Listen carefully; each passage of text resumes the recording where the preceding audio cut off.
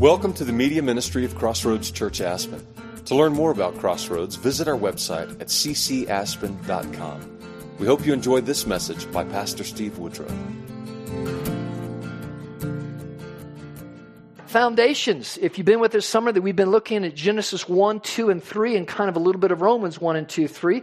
Just going back and just kind of getting our footing again. What is foundational to the Christian faith, to how God has set up creation and how things should order and how it all fits together. So we've been just looking at Genesis chapters 1, 2, and 3.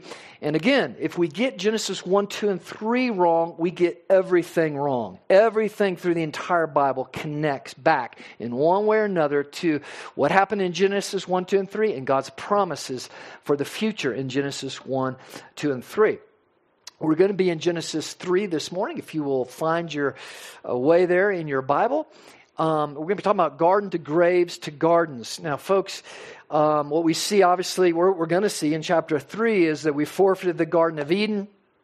And from that time on, mankind was pushed outside the garden, right, into the world, away from the presence of God. And everyone since Adam, Romans tells us that we all come into this world separated from God. There's a breach. We're out of relationship and we need a redemption. We need someone to deal with sin, shame, guilt, and fear.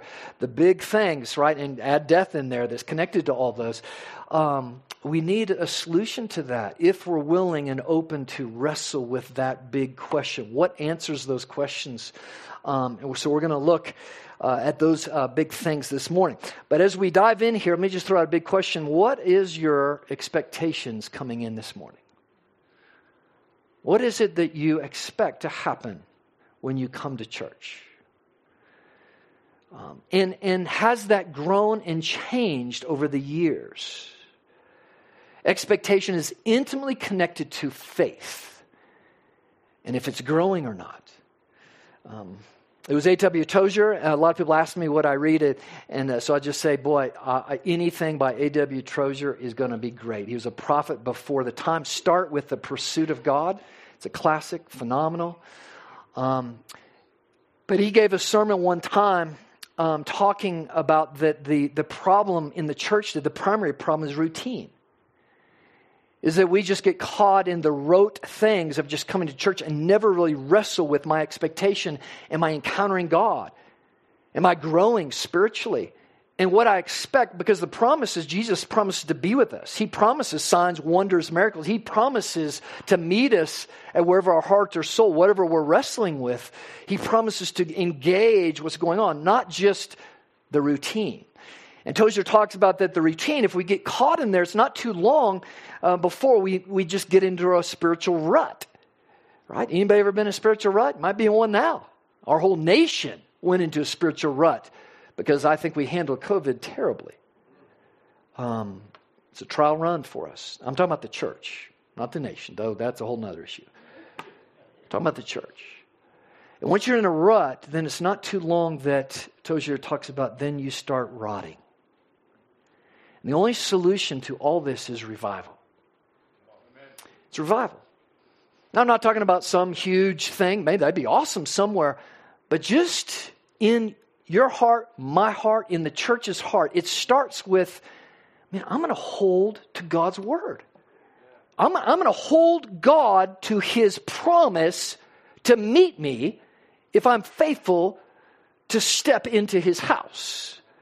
I'm not going to go the course of culture, and I'm going to pay attention. What does Paul say? Examine yourself, church. Make sure you're in the faith. Make sure that your expectations are lined up with what God's word says. Otherwise, it's a quick path to rot, right?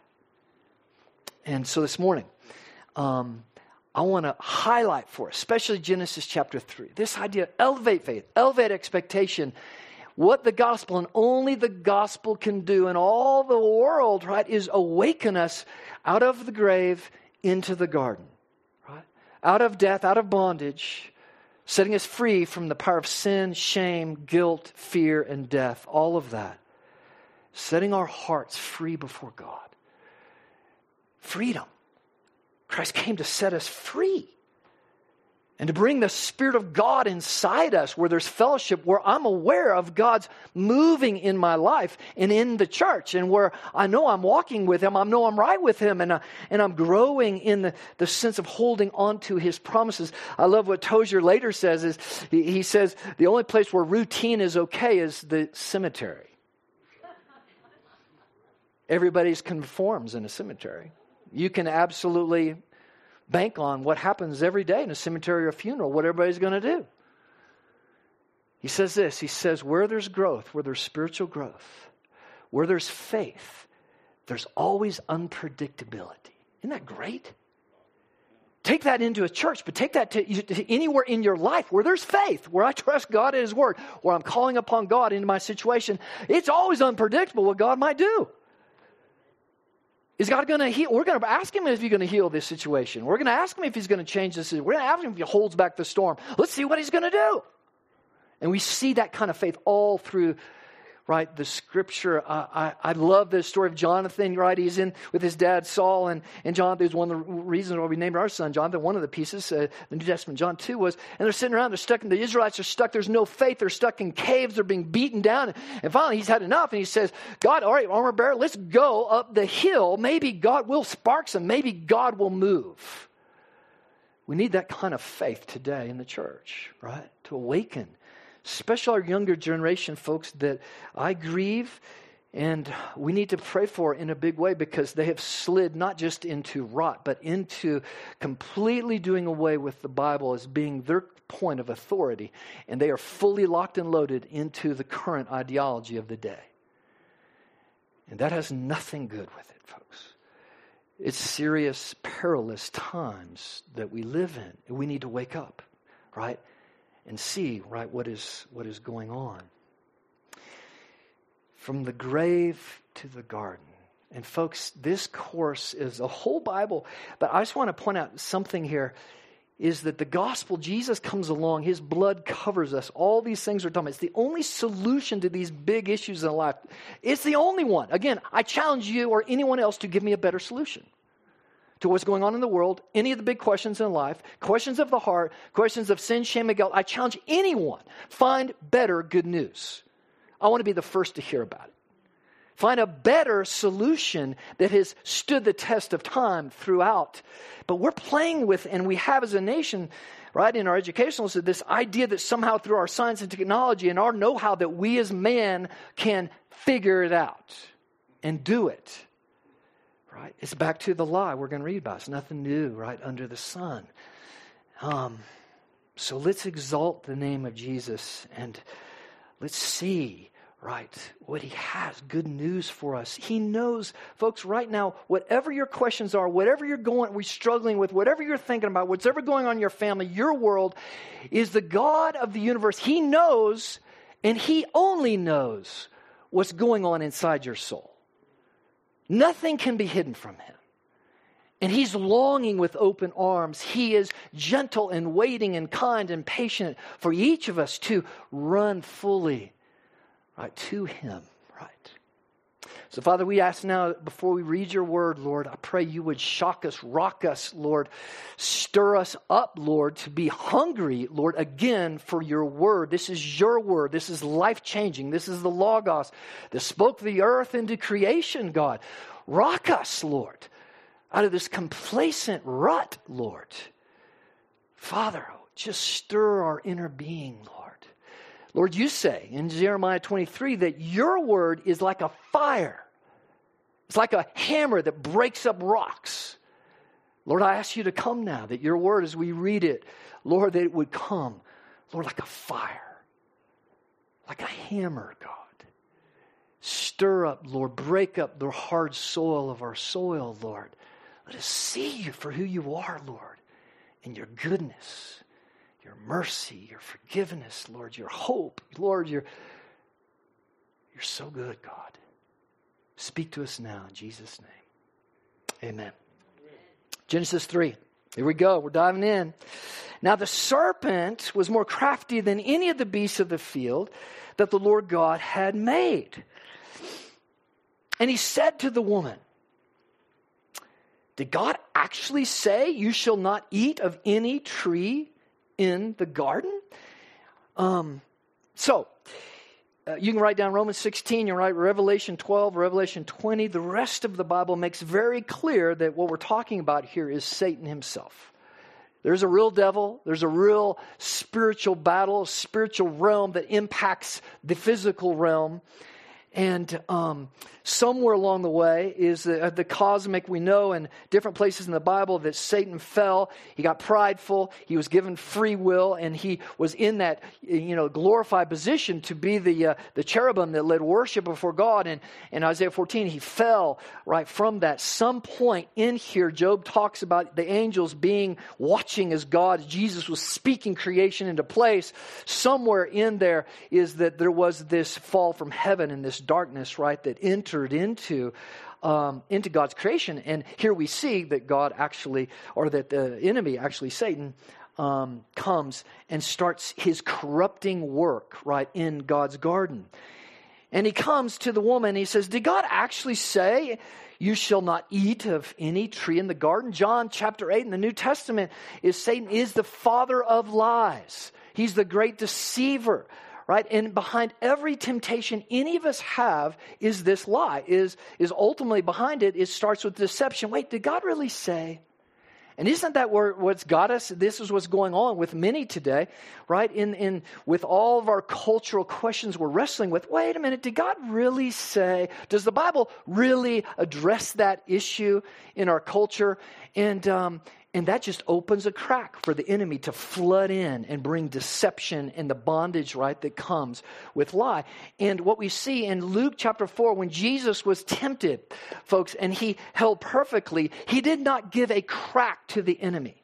He didn't give a crack of, I wonder if God's word is accurate. I wonder if God has this down. He immediately shot back with the temptation from the enemy with the word of God. And folks, for all of us, this is a time where we must, right, equip our young people, equip ourselves again. Is this our authority? Is this the place that we are going to hold on to?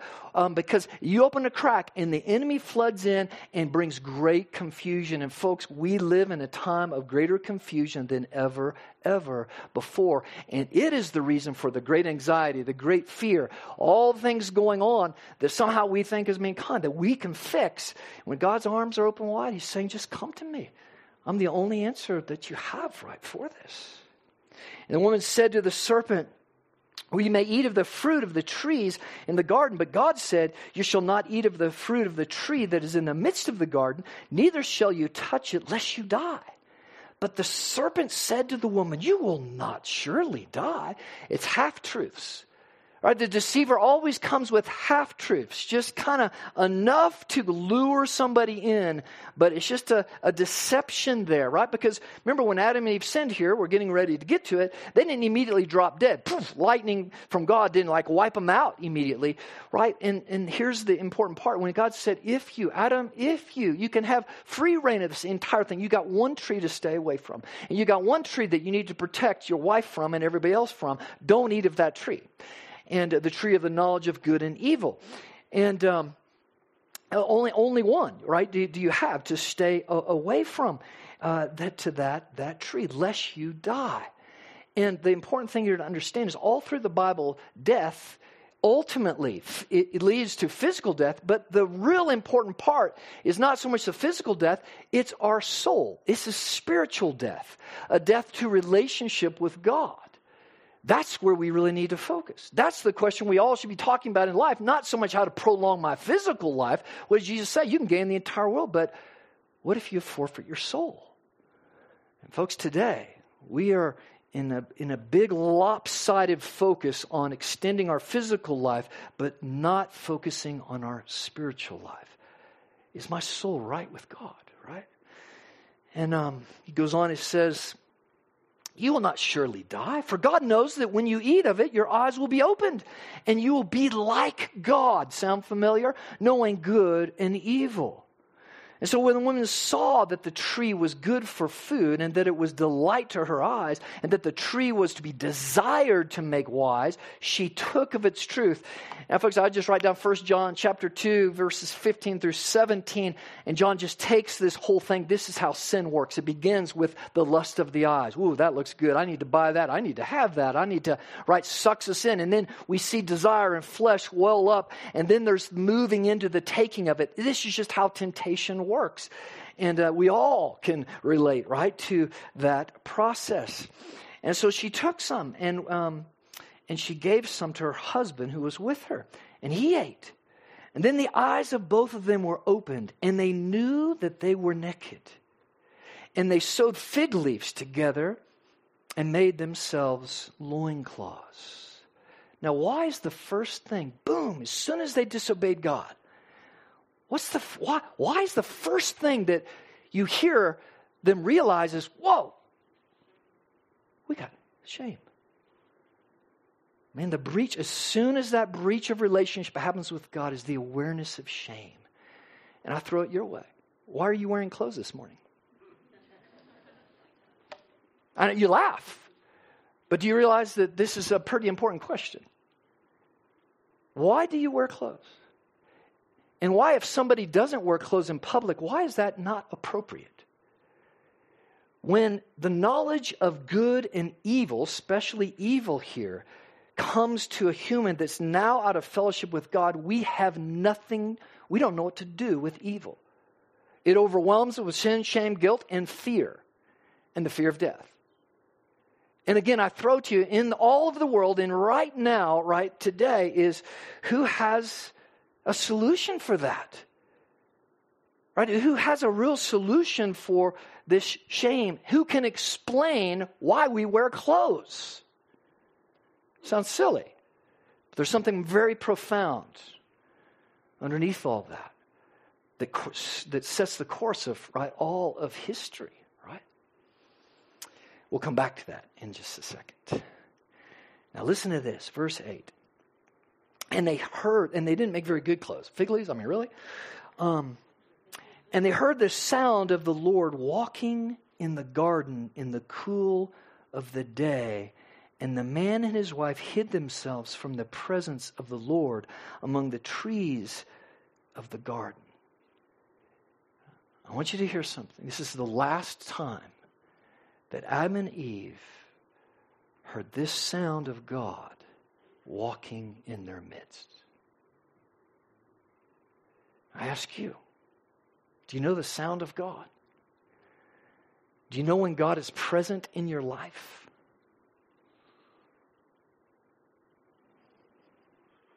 Do you know that that is the new creation? There's some important things to see here is that when it says the cool of the day, that Hebrew word is ruach. It's the word for wind. It's the word in the New Testament used for the Spirit of God. What happened when God's presence came down and started the church in the book of Acts, chapter 2 at Pentecost? When God came back to dwell with his people in the church, it was like a mighty what? Rushing wind. And everybody knew that God was with us.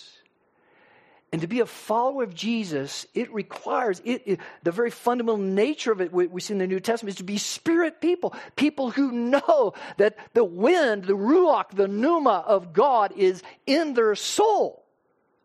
They can sense the Spirit of God among them unless we're stuck in routine, in rut, and rotting. And then we're not slowly bothered by, man, when's the last time I sensed the presence of God? All the New Testament talks about walking with God. Man, what does that look like? Do you know how to walk with God? You know, that's the course of discipleship. That's why we plead with you. Please, get with somebody. Ask us to help you to get with someone to start in discipleship. Learn what it is to walk with God, to sense the presence of God, to know the filling of the Spirit of God in your soul, right? Man, there's so much here. But look how God responds. Where are you? And folks, I just want to point out the gentleness of God. Not like a lightning bolt. You die.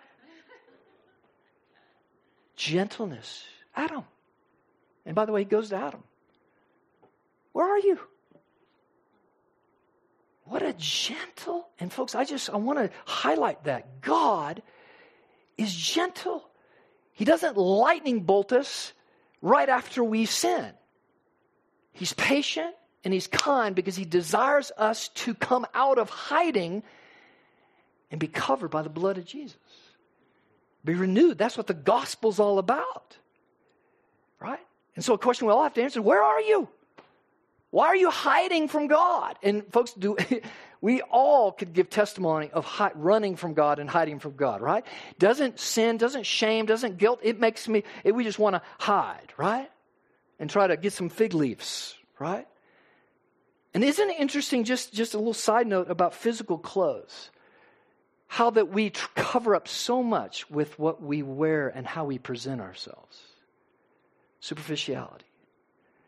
Folks, this is not just happens. This all flows right to the core of the truth of God, the foundation, right, what God has laid right in His Word. Where are you?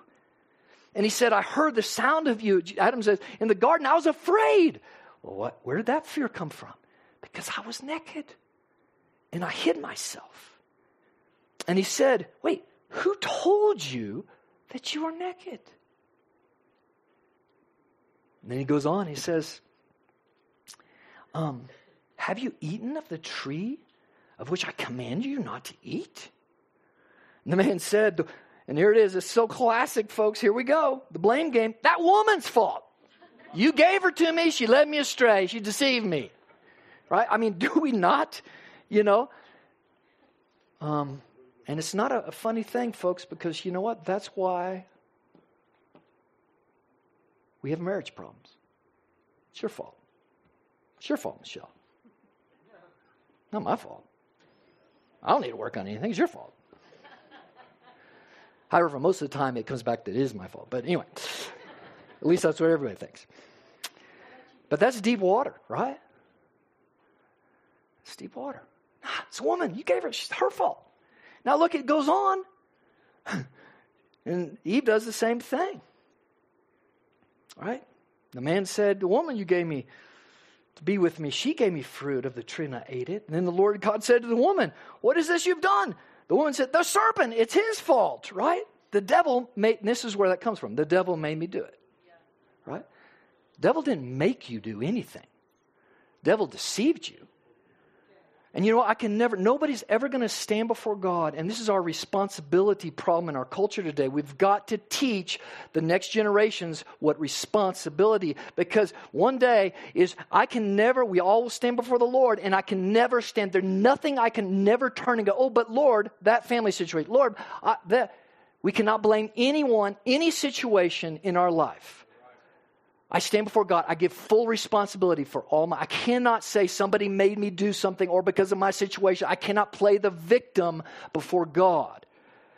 We got to get rid of that in our culture. Victimization will never lead anyone to breakthrough or health. Right? And this is pretty clear right here.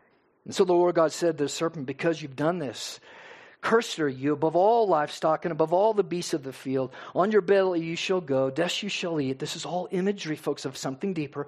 All the days of your life.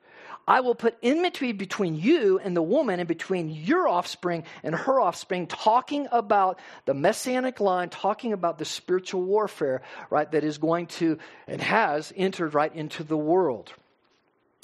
He shall bruise your head and you shall bruise his heel. Romans 16 talks about the conquering, crushing of the head of Satan by Jesus' cross and his resurrection. To the woman he said, I'll surely multiply your pain in childbearing. In pain you shall bring forth children. Your desire shall be, it's a powerful word there, by the way, for your husband, and he shall rule over you. In other words, this harmony of your roles perfectly in complementarity. Now, right, what's going to happen in marriage, there's going to be this struggle of working out, right, our roles that God has properly given us. And to Adam he said, because you've listened to the voice of your wife and have eaten of the tree of which I commanded you, you shall not eat of it. I commanded you shall not eat of it. Cursed is the ground because of you. In pain you shall eat of it all the days of your life. Thorns and thistles it shall bring forth for you. And you shall eat the plants of the field. By the sweat of your face you shall eat bread, till you return to the ground. For out of it you were taken, for you are dust, and to dust you shall return. Then the man called his wife's name Eve, because she was the mother of all living.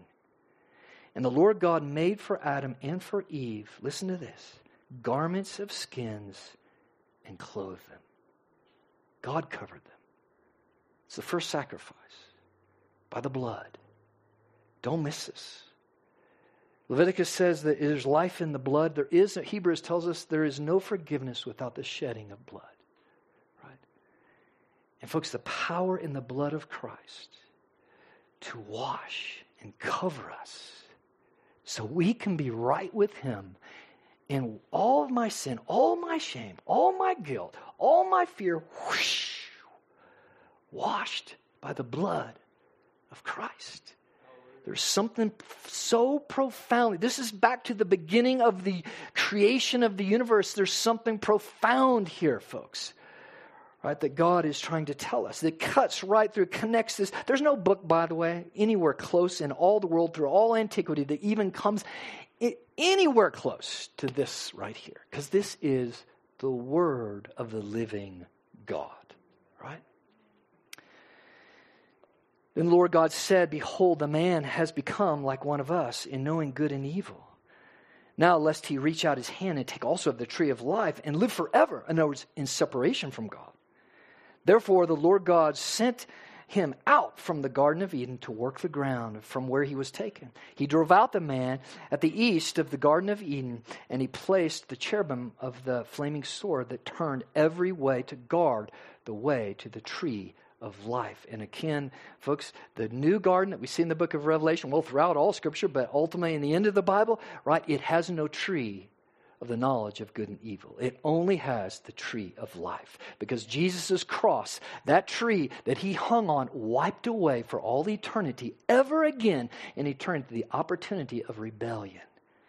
It secures the assurance of our salvation for all eternity in a new and better garden and presence of God, right, where we walk and talk with Him again. And so, folks, just to highlight this idea of from garden to grave, it is God's intent. None of this surprised Him. He had an eternal covenant He had already made within the Trinity, the Father, Son, Holy Spirit, to redeem us, to redeem this earth, right? He didn't want robots. He wanted people with free will. How are you going to have a free will person that can make their own choice, who's always going to choose to take that forbidden fruit? How are you going to redeem a person like that to be in the presence of a holy God? There's only one answer. It's the death, it's the burial of Jesus, whereby His Spirit enters in to this broken, sinful life, right? Now, a couple of things this morning. I'm just going to give you stuff to keep the conversation going. Go out to lunch, dive in, talk to others, call us, let's gather coffee, start discipleship, get in a small group, whatever it is. But we have to understand some of these themes here and how they so profoundly have defined history and the world and humankind. And there's three primary cultures. And if you're a missionary, this is Missiology 101. If you, and we all are missionaries, by the way, if we're going to talk to people about Jesus, you got to understand these three things. There is either a shame, honor culture, there's a sin, guilt culture, and there's power and fear culture. The biblical times in the Middle East still to this day is a shame, honor culture. And it permeates through all, even Muslim territories, out east, China, some other places. We hear the shock, like, wow, in a Muslim, village, how the shame killing, right? How could a one uncle kill his own relative? Simply because you have to cleanse the shame to get honor in the family. And it permeates many, many cultures in the world. It is what permeated. The only way to understand the New Testament, folks, is to read it, understanding Jesus is walking among a shame and honor culture. And that also defined a Jewish culture as well, right? Even in our own culture or community here with Jewish people. But the next one is the sin and guilt. And as time went on, I'll just jump ahead to America. We were founded, obviously, on Christian principles and everything. We were a sin guilt culture for many of the first part of our being. In other words, you had revivals, the church was thriving, and you talk to people about their sin and the forgiveness of Jesus, right? And the freedom of guilt, and people talked about sin. But we are long past that, folks. We are now deep in a power fear culture. And so here's just a little insight, right? Is who really wants to talk about sin today? You talk about sin today, guess who you're looked at like, well, you're judgmental, right? That's our word. You're intolerant, you're judgmental, right? Is most people, and especially our younger generation, has no capacity to deal with either of those top two. They're only been trained in higher education, everything, with a power fear. In other words, the idea of power is, I'm all we got. I can do it myself. We as humankind, we can save the planet. We can save this, and do everything. Power now is what mankind can do through science and technology and our own willing, right? But here's the key, is it's a fear culture. Is that people are under fear, right? They don't talk about sin, they don't talk about shame, but they can't now. It's what do I do with this fear? What do I do with this anxiety? Are those things ramping up in our culture? Highest levels we've ever seen anywhere in all time. People are fearful. And so out of the love of God, this is what gives you insight to understand this is how to talk to people. Go right there, right? Don't talk about sin and guilt. Get to the heart of the matter. Tell me, man, what are you fearful for? Hey, tell me, what's your authority? How do you think we can change and make things better? Right? Sadly, right? We're talking to more and more people who maybe grew up at one time in the church, but they will simply say today, culture is my authority. The ideology today is my authority, not the Word of God, right? Does that make sense, gang? I just gave you 10 minutes of like a whole year class, right? But this is just important to understand. Hey, take it, test it. You go to any culture today, Rick and Colleen are serving at Kathmandu. Which one of those is that?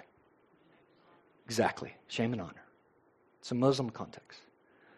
And if you don't know that, and this is even a relationship with somebody, if you don't know, and it's a great exercise just to find out where they're coming from, what realm are they in, right? And you quickly take that to know how to move towards the gospel, the solution, right? And the gospel is the solution for all of those, obviously. All right, here we go. Folks, there's 5 ways that we can respond, right, to the fall. If you've heard this terminology, Genesis 3 is the fall. All throughout Scripture, it's where Adam and Eve forfeited the garden, and it impacted the rest of history and all of our lives, right? From Adam, book of Romans tells us in chapter 5, Paul says, because Adam sinned, we all sinned. You say, what? He's our federal head. It flows down from him. That's why he's held responsible, right, for that. Because, here's the reality. We would do the exact same thing. And guess what? We have. We all have taken the forbidden fruit. We've all done it. We've all made a choice to reject God's promise and go our own way, the way of the world, right?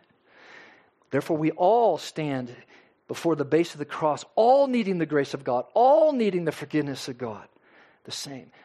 This is the only options people have. I can do what Adam and Eve did. I can deny. I can deny my sin, my shame, my guilt, my fear. I can deny it. And guess what? Modern psychology, that's what they're telling you. We should get rid of religion. This whole discussion of shame and guilt, just get rid of that. It's a lie from the pit of hell. You can try as long as you want. You will never get rid of it. It might take a different form. You'll never get rid of it. So you can deny it all day long. You can cover it up. You can cover it up, man. You can get busy in the world. You can put on some nice clothes. You can do a number on that fig leaf, and you can just cover it up, right? And we can do things in our lives, right? And we've all done this, haven't we? We've messed up, or we did something, whatever it is, and we try to make up for it. We try to just cover it up rather than go to God, right, and get forgiveness. And boy, that holds us back when we try to do that, right? Justify it. Well, this is exactly this is the blame game, right? Is that not what we see in our culture? Who's taking responsibility for anything today? We've taught our children to be victims. We taught our children it's somebody else. Yeah, it's mom and dad's fault. Oh, it's your environment. You weren't privileged enough, right? That's your problem, right? So we need to fix that, right? I could go down the list of everything today. It's a blame game. Blaming someone else or my circumstances will never, ever do me any good. because I can never do that before God. Ever. But I can try. The final one, folks, is a couple chapters later in Genesis where they just full on embrace the disgrace. And they just flaunt sin. They just flaunt, right, the very things that are abomination to God. We're deep in. We're deep in. Just flaunt. There is no shame. In other words, I'm going to flaunt my shame. Right? And so, this is silly, but just impurity, nudity, that's just flaunting shame, right? This is nothing new. This is back to the beginning of the Bible. It explains it, right? That's just flaunting my shame because I have embraced it as my identity. And folks, that's terrible bondage. There's a solution. The final one is the solution. I can trust Jesus. I can trust him. And he'll come and do great things. Make you a new creation. Doesn't matter, again, where you've been. Doesn't matter if you've been flaunting sin at the grossest, whatever level we want to define. And we've all. Remember, nobody stands before the Lord not guilty. All right? But his arms, they're big enough to get around the entire world. And there's no darkness. There's no running and hiding from God. There's no flaunting of sin. The glorious grace of God doesn't renew. Completely heal and restore. That's awesome. That's why it's called good news, right? All right, one final thing here. I'm going to skip over. Oh, no, I'm not. I'm not skipping that. I almost did that first service. Okay, I just want to exalt our Lord just for a minute through his word. Folks, memorize this passage. I've been just caught up in this passage. Last Sunday night, I think it was Lee at Outpost, he brought this up in light of our discussion last Sunday. But folks, listen to this, because sometimes we read Genesis and we think, where was Jesus? This is God, and we separate, the Father, Son, and Holy Spirit. Listen to this. This is awesome. Jesus is, this is Colossians 1, 15 through 20. He is the image of the invisible God, the firstborn of all creation. And think about this. He was walking and talking with us in history again. Oh, that's the heart of God. He wants to be with you. He wants to walk and talk with you. He and only he has provided the way right for that. He's the firstborn of all creation, for by him, by Jesus, all things were created in heaven, on earth, visible, invisible, whether thrones or dominions or rulers or authorities. All things were created through him and for him. He's the Logos from John. He's the one who spoke all this. He spoke you into being. He is the creator. That is Jesus. That is who God is. He also created Satan and all the powers and dominions that one day fell. He didn't create evil. He created the capacity with free will for evil. I'll leave that for you to talk about. He's the head of the body of the church. He's the beginning, the firstborn from the dead. That is everything he might be preeminent. For in him all the fullness of God was pleased to dwell. He's fully God. And through him to reconcile to himself all things, whether on earth or in heaven, making peace by the blood of the cross. You see how that fits? That first animal sacrifice, it just put some clothes on Adam and Eve. It did not restore Eden to them. There's only one blood that can do that. And his name is Jesus. The one who did all this is the one who bled, walked on this, took on human form to bleed for you. Right? To bleed for me. Folks, it's time as the church that we get rattled out of our I've heard the gospel before. I've been to church before. I've heard Genesis before. And realize, wow, what a mighty God he is. Man, and how gracious he is, and what a journey to walk with him, right? So I have a final, just some questions here. I'm going to pass over Tozer, though I really would love to camp out on Tozer. Please go read. He's awesome. But folks, here we go. I'm going to end with this. 4 questions we all have to answer from God. No one's going to escape these questions. You can answer them now, or are you going to answer them in the future? I would suggest sooner rather than later. Where are you?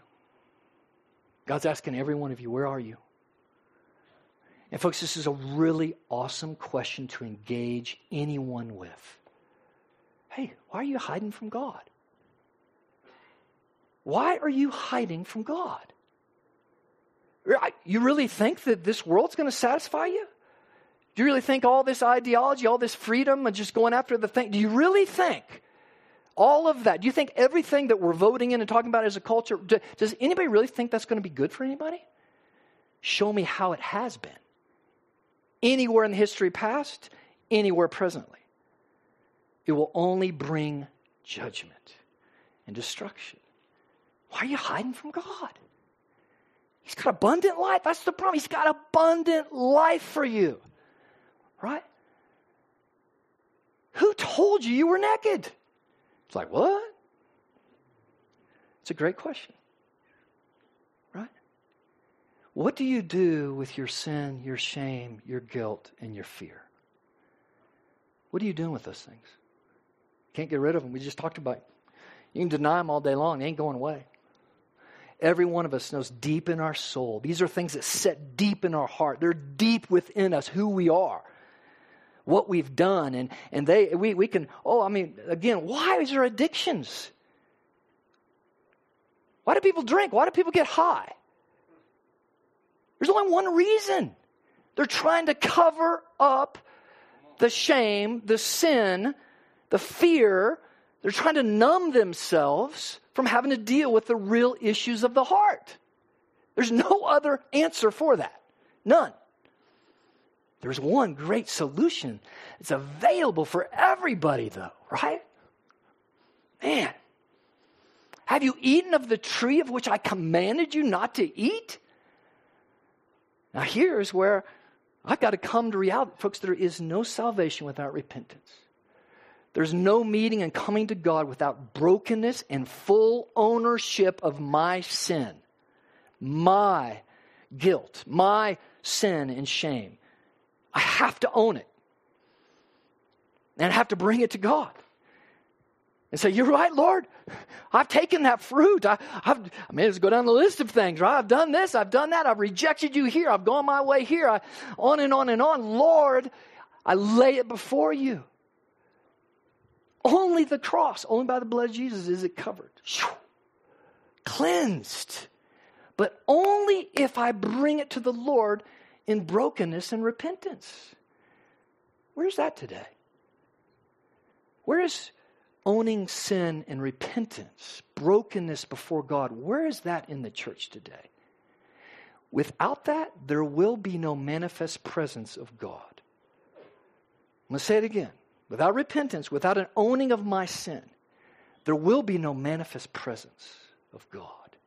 He will stay removed because that tells him, I got this, God. I got this. I can do it on my own. I don't need you, right? And the final one is the best one. I throw it to you this morning. Will you allow him to cover you? It's a free gift, folks. Will you allow him to cover you? By the blood of his son, of Jesus. Will you allow that? Do you know how to do that? Have you done that? There's nothing like it in all of the world. Right? For a soul to genuinely cover me. Cover me. And to know that you're covered. And that you can stand before the Lord not because of your righteousness, not because of my righteousness, but only by the blood of Jesus. Isaiah says he's robed us with his righteousness. Oh, what? That's why Paul, the Pharisee of Pharisees, was so overwhelmed in Romans, like, what? There's a righteousness that comes outside of the law. You have to, for a religious person, this is shocking. That's why they wanted to kill him. It doesn't matter all your law keeping. What matters is, do you know him? He will bring his righteousness freely to you, that your status, your identity as a child of God, based on what Jesus has done, your faith in him, not all my efforts. Wow. Folks, I challenge you. If you can find anything better than that, you bring it. If not, I challenge you, go after those questions. Go after those questions.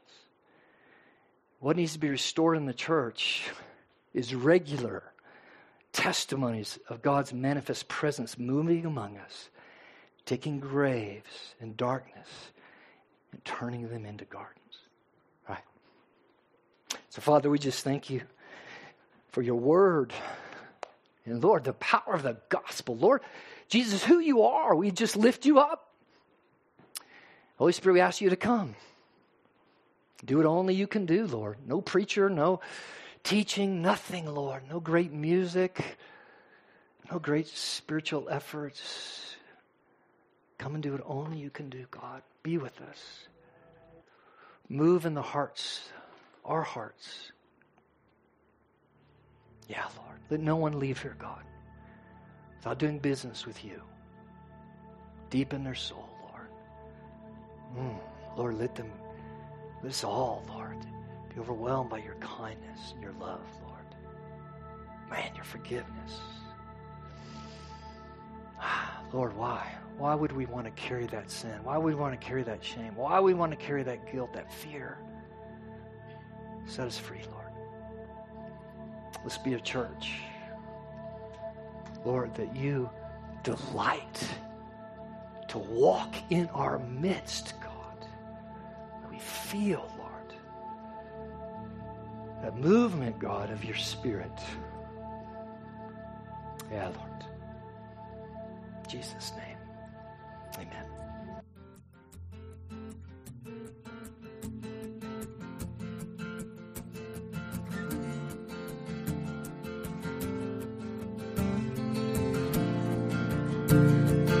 Thank you for listening to this message. To hear other messages or learn more about Crossroads Church, visit our website at ccaspen.com.